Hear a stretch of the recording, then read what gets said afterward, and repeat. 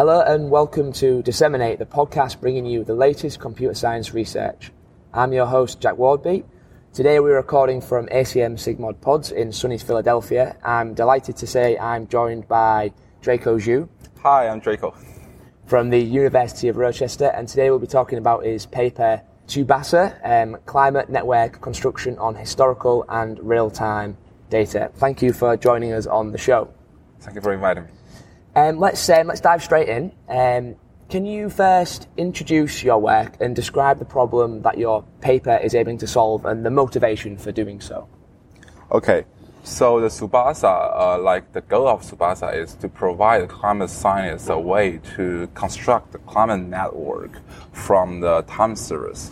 And here, the climate network could be there are two basic concepts in a network. The first is the nodes, and the second is the edge. The nodes, you could just imagine it's like a city. So, for example, we have some people, they are recording the temperature of, for example, the Philadelphia. So what's the temperature like in this second? And every 5 seconds, so they will record a new one. So it's like an updating one.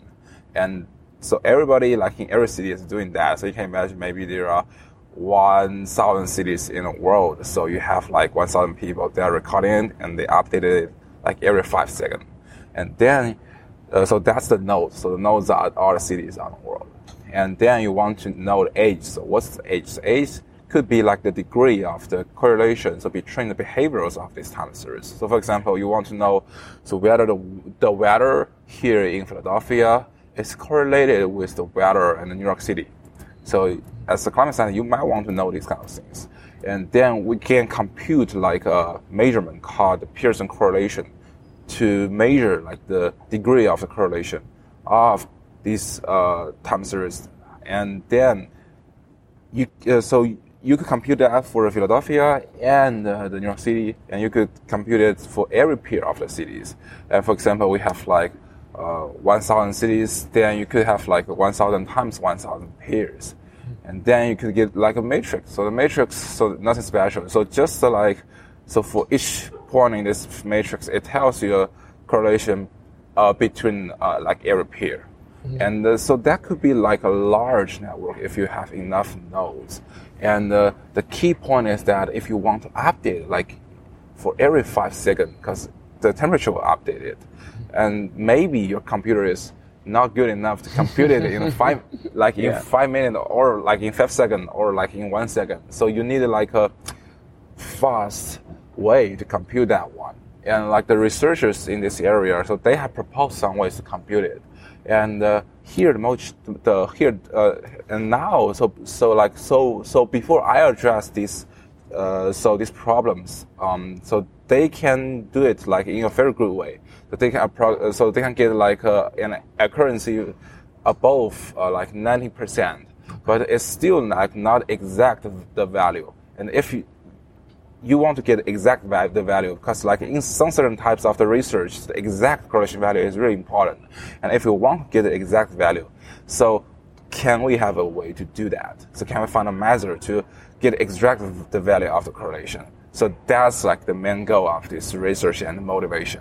Yeah, fantastic. Yeah. Mm-hmm. That's brilliant. So, knowing that, what is the solution you developed in your research? How did you tackle this problem? Okay, so the main idea is that you want to have something prepared. So there's a basic concept that when we're talking about the correlation, so we have a time period that you're talking about. So you want to know whether the temperature in the Philadelphia is correlated with the weather in the New York City, but you need to specify a time range for it. So for example, in the last 1 day or in the last 10 days or in the last 1 year or something like that. Yeah. And then in our research, there's a definition to describe these things. It's called a curve window. Okay. And then the curve window might be small or might be large.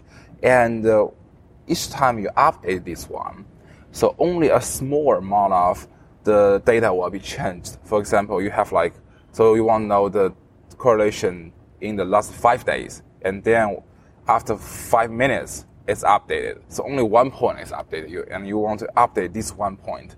So the key idea is that you want to summarize information for the last 4 days plus blah, blah, blah, and you want to add information of one data point. So here are 2 steps. The first one is that you want to summarize information for the past few days. And then you want to find a way to combine the information from the new coming ones with the ones that we with the ones that we prepared. So when we're summarizing the information for the past data, so that's why we need a concept called basic windows. So basically you need to cut these time series into small groups. So you can imagine that we can group the data point in 1 hour to a small window, and that's called a basic window. And then for example, for yesterday, so we have so we can have the 24 basic windows, and then you want to get some statistics from these basic windows. You don't want just to keep the raw data. So the raw data, there could be hundreds of data there, but you might only want to keep 1, 2, 3, 3 data points. And from these, you can get the correlation. And these statistics, so what we use is the correlation between these basic windows and their mean and their standard deviation. They are easy to compute. And so I think that's the main point. Fantastic. What's the improvement of your solution over the existing work? And obviously you alluded to before that yours is obviously as an exact solution, whereas other ones are approximations of correlation. Okay, yeah. So as I mentioned, most of the advantage or the improvement is that we can achieve the exact one, which is 100%. And the second one is that in the previous work, on the usability of the curve window is really limited. So let me explain this. So for example, the basic window concept is used in the previous works. So when you want to get the correlation, so for example, so maybe you want to know the correlation between the 3:30 to the 5:30, and if the basic window are the 3 to 4 and 4 to 5. You can never ask the algorithms or the system these questions, because the starting point is the 3:30 and it's not aligned with the 3. So it requires that the size of the curve window is divisible by the size of the basic window. So that's the first requirement of the previous the algorithms. And the second one is the starting point and the ending point of the curve window should be aligned with the starting point and ending point of the basic windows. And that's the limitation. And in our solution, we don't have these things. So you can query from any point. And so that's one easier sense, because because the size of the basic windows is really important. And if you just limited the user that you can only start from this point and from that point, that's really not efficient in the climate research, because they provide you a way to get more possibility to do the research, I guess. Yeah. Okay, awesome, great. So so I imagine that you have a toolkit that you can use that is available online on GitHub that people can go and use to use your model, use your techniques. Yeah. So so besides the codes that we provide for this paper, we also implemented it as a Python library. So okay, nice. And it's called TSUBASA. Actually, so Jinshu, who is sitting just beside me, so he is the main author of this library. And so in this library, we implemented all the algorithms that we mentioned in this paper, and we also implement some further functions that is useful in the climate research. For example, the sliding window one or some other functions. And so in that library, so you can just to search the TSUBASA on the GitHub, TSUBASA, and you can also download it from the Pi version. And there's a document there. You can follow the document, and in the Python code or in your Jupyter notebook, you can just use the functions that we have already prepared for you, and you can just load the data set and do your research. Yeah. That's brilliant. We'll link to the library in the show notes and all the relevant information, so people can go and find that if they're interested. Awesome. So the next question I have is, what is the most interesting or unexpected or challenging lesson that you learned while working on this topic? The most challenging one. Yeah. Right? I think the challenge is that it's like a trade-off. So, like in the research, we talk about like the space complexity and the time complexity. So basically, these two ideas is that. So I mentioned that we need to summarize some information from time series, and so here we only keep like 3 statistics. But if we keep more, we might be more efficient in the query time, which is generating a network. But if the scratch and the summarization is too much, then maybe you need a larger computer to store these things. You need a large server to do these things. And if you store like too few things, then you need more time to do the query. So since we really want these algorithms and the library to be useful in the research, so we really need to find a balance between these kind of things. And I think that's like a key challenge in this research. My next question is, what do you have plan for future research in this area? What's the next steps? Where do you go from here? Okay. So as mentioned that here, we need like the trade-offs between the time and the space, and we can do some improvement for that. For example, we can minimize the space complexity, and for time complexity, we can also do something. So we have like another idea is that we first to prune in some pairs of the time series. So like which pair of these time series could have a high correlation, and you pick them, and then you check them. So like the picking step is not too expensive. So you can pick the candidates, and then you choose from the candidates. So here we just compute every pair of these basic windows, and it's not like smart enough. So the idea is that we pick all the candidates and we choose from the candidates. So that's the main idea for the next step. And here, like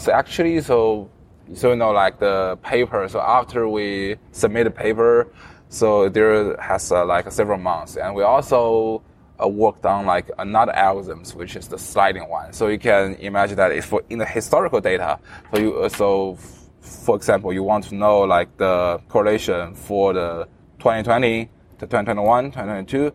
And so that's called like the lag sliding. So the size of the window is unchanged, but starting point and end point is changed. And in the sliding, we have like an improved algorithms, which is like you make some prediction for the next step.